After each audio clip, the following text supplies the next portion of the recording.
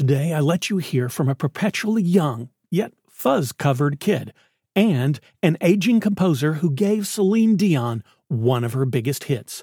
We bring together fish oil, nutmeg, and cinnamon. But to what end? And we ask if all this can fall under sociology and spirituality at the same time, all on the way to answering the question, what is parenting's most dangerous myth? Welcome to the Sky Pilot podcast that explores questions of faith, spirituality, and religion. I'm Dan Matthews, and I don't have all the answers, but I do enjoy the questions. Welcome to the podcast where every question is an invitation into a spiritual quest, and you're invited along for the journey. Today, we have an unlikely musical battle royale. In one corner is a 6-year-old with flesh tone close to the color of Pepto-Bismol, with an annoyingly high voice, and standing no more than 18 inches high. Give a hearty welcome to Prairie Dawn. In the other corner, at 73 years old, standing 5'3", he's a composer, vocalist. He plays multiple instruments, not at the same time. Give it up for Eric Carmen! Woo! And this is exciting. This is the best part. This is what's going to make this face-off so amazing, so powerful. You've got two singers who are coming together, facing off musically, and they're both singing the same song. All right, this just in. They aren't singing the same song. They are singing, as I understand it, they are singing totally different songs that just happen to have exactly the same title. Evidently, the idiot who wrote my script did not check his facts before sending the script down to production. Boy, how embarrassing for me. Him. So on with the show. Let's start with our first performer, Prairie Dawn, the Muppet, singing a song she wrote and then performed on Sesame Street, All by Myself. You should see me tie my shoe. Hear me add up 2 and 2. 4 things that I can do all by myself. I can take my bath alone. Yeah! Draw a picture of my own. You tell it. I used to need help from my mom and my father. Now that I'm big, well, I don't have to bother. I can button up my shirt. Use a spoon to eat dessert. Even reach my books way high on the shelf. There are so many things I can do all by myself. Now, that clip was only 40 seconds long, but it seemed a lot longer than that, didn't it? Okay, first of all, in all seriousness, I apologize for that. There's something about her voice, I don't know for you, but there's something about her voice that makes me want to take a knitting needle to my own eardrum just to make it stop. I did all the computer processing and remixing I could, literally, to tone it down from how grating I find that on my ears, but evidently there's a limit to how much can be done in post. As I think I've mentioned before on this podcast, my wife and I, we raised 2 kids, and I can't even imagine how many times in our home the phrase, all by myself, was uttered by our kids when they were young. They used to celebrate, a host of achievements. Putting on their own shoes, making their own cereal, coloring a picture, and the list goes on and on and on. And each one of those we, as parents, celebrated right along with them because autonomy, the ability to do something all by themselves, had the potential to make our lives a little easier. At least, we hoped it would. It didn't. But we really wanted it to. But it didn't. In reality, the more autonomous a kid becomes, the more you realize they can do that one thing by themselves, but now they can also get into a host of other things you wish they wouldn't, all by themselves. For several years of childhood, there is a shared value system. Both parent and child normally value the achievements performed all by myself more than any other. And for good reason. The child wants to be more independent, the way they see adults are. And adults spend a lot of time reinforcing this. Look how smart you are. You did that all by yourself. And this continues well past our early years. The highest praise we can say in our society about someone who's accomplished is that she is a self-made woman or he is a self-made man. Because in our world, there are two things that are equally prized, and when they happen together, then it makes the person the focus of the world's admiration. Those two things are success and being self-made. In other words, you made a lot of money and you did it all by yourself. There are very few things that make us more excited and interested as a society than that. Steve Jobs, Elon Musk, objectively horrible people to those around them. But that doesn't hinder our fascination with their success and their independence. Now, back to our musical comparison. Along came Eric Carmen in 1975, and he released his song entitled, well, you know the title at this point, right? Don't you? His song, All By Myself, reached number 2 on the charts. Yes, I'm aware that some of you associate this song with Celine Dion's version that went to number 1 in 1997. But since the guy who sang it first was also the guy who wrote it, all by himself, then I thought I would go with this version. This clip is a little longer than the last one because it takes a little time to get into all the lyrics I want to get into, but on the positive side, it's a lot less grating than the last one too. When I was young, I never needed anyone,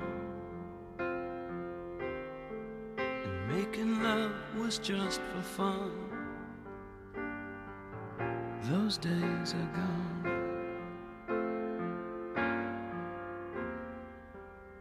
Living alone, I think of all the friends I've known. But when I dial the telephone, nobody's home.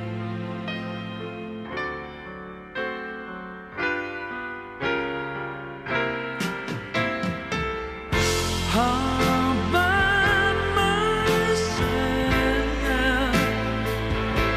don't wanna be all by myself anymore.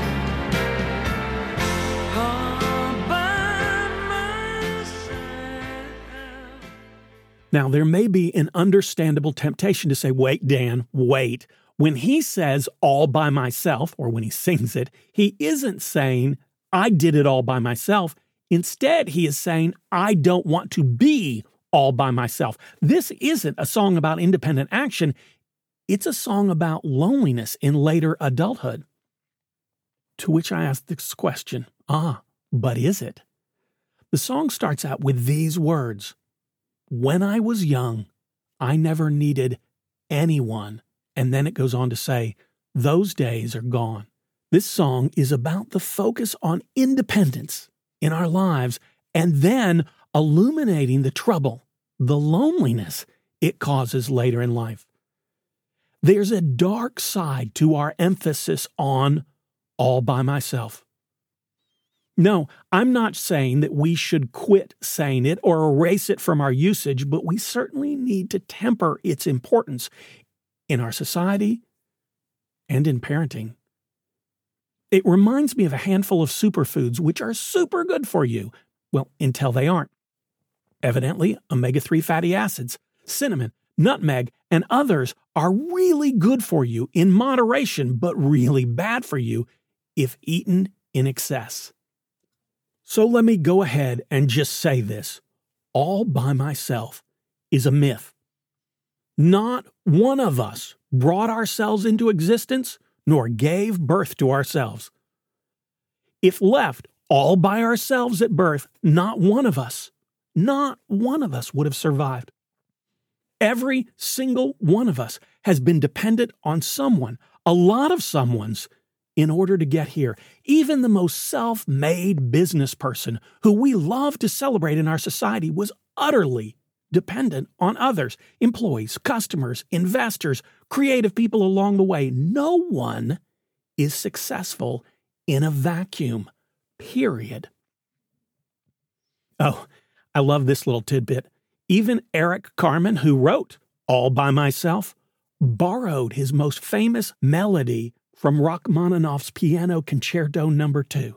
But don't you think this seems to be more of a conversation about sociology or parenting rather than religion and spirituality?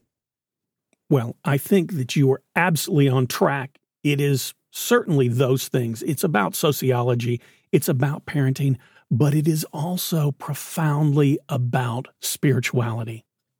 Because when we are told that the ultimate goal is to make it through life all by myself, we don't just find it is lonely. We find that it doesn't really leave a place for God. You see, all by myself doesn't just leave us lonely. All by myself, I argue and posit here, is really, at its core, the anti-God myth. One of my favorite radical passages from Scripture is found in the book of Matthew, chapter 18, verse 20. And it says, "Where 2 or 3 are gathered together in my name, I am there with them." Now, it doesn't even leave an option for God's presence outside of community. Now, I don't think that means that God is not present outside of community, because I don't think it's possible for God not to be present. But if God is everywhere, always, think about this passage and how it is intended to make us focused on how overwhelmingly important it is for us to seek and embrace community and one another. Think about how much better a place this world would be if, instead of holding up independence and self-reliance as the ultimate admirable traits, we focused our society and our parenting on celebrating a couple of different things: asking for help, community, interdependence. We would have both more room in our lives for God and more room in our lives and more respect for each other. Oh, and the world would be a better place as well. That's all for today. Be sure to subscribe to this podcast so you get notified of future episodes. Also, you can find me on Facebook and YouTube. Just search for Sky Pilot Faith Quest. And if you'd like to get in touch with me, my email address is dan@skypilot.zone. And as always, I would love to hear from you. On your spiritual journey, may you ask questions, seek answers, and boldly go wherever the quest takes you. Thanks for listening to Sky Pilot Faith Quest. I invite you to send me a question or leave a review. And remember, the sign of a strong faith, solid religion, or healthy spiritual journey is not certainty, but that you keep asking questions.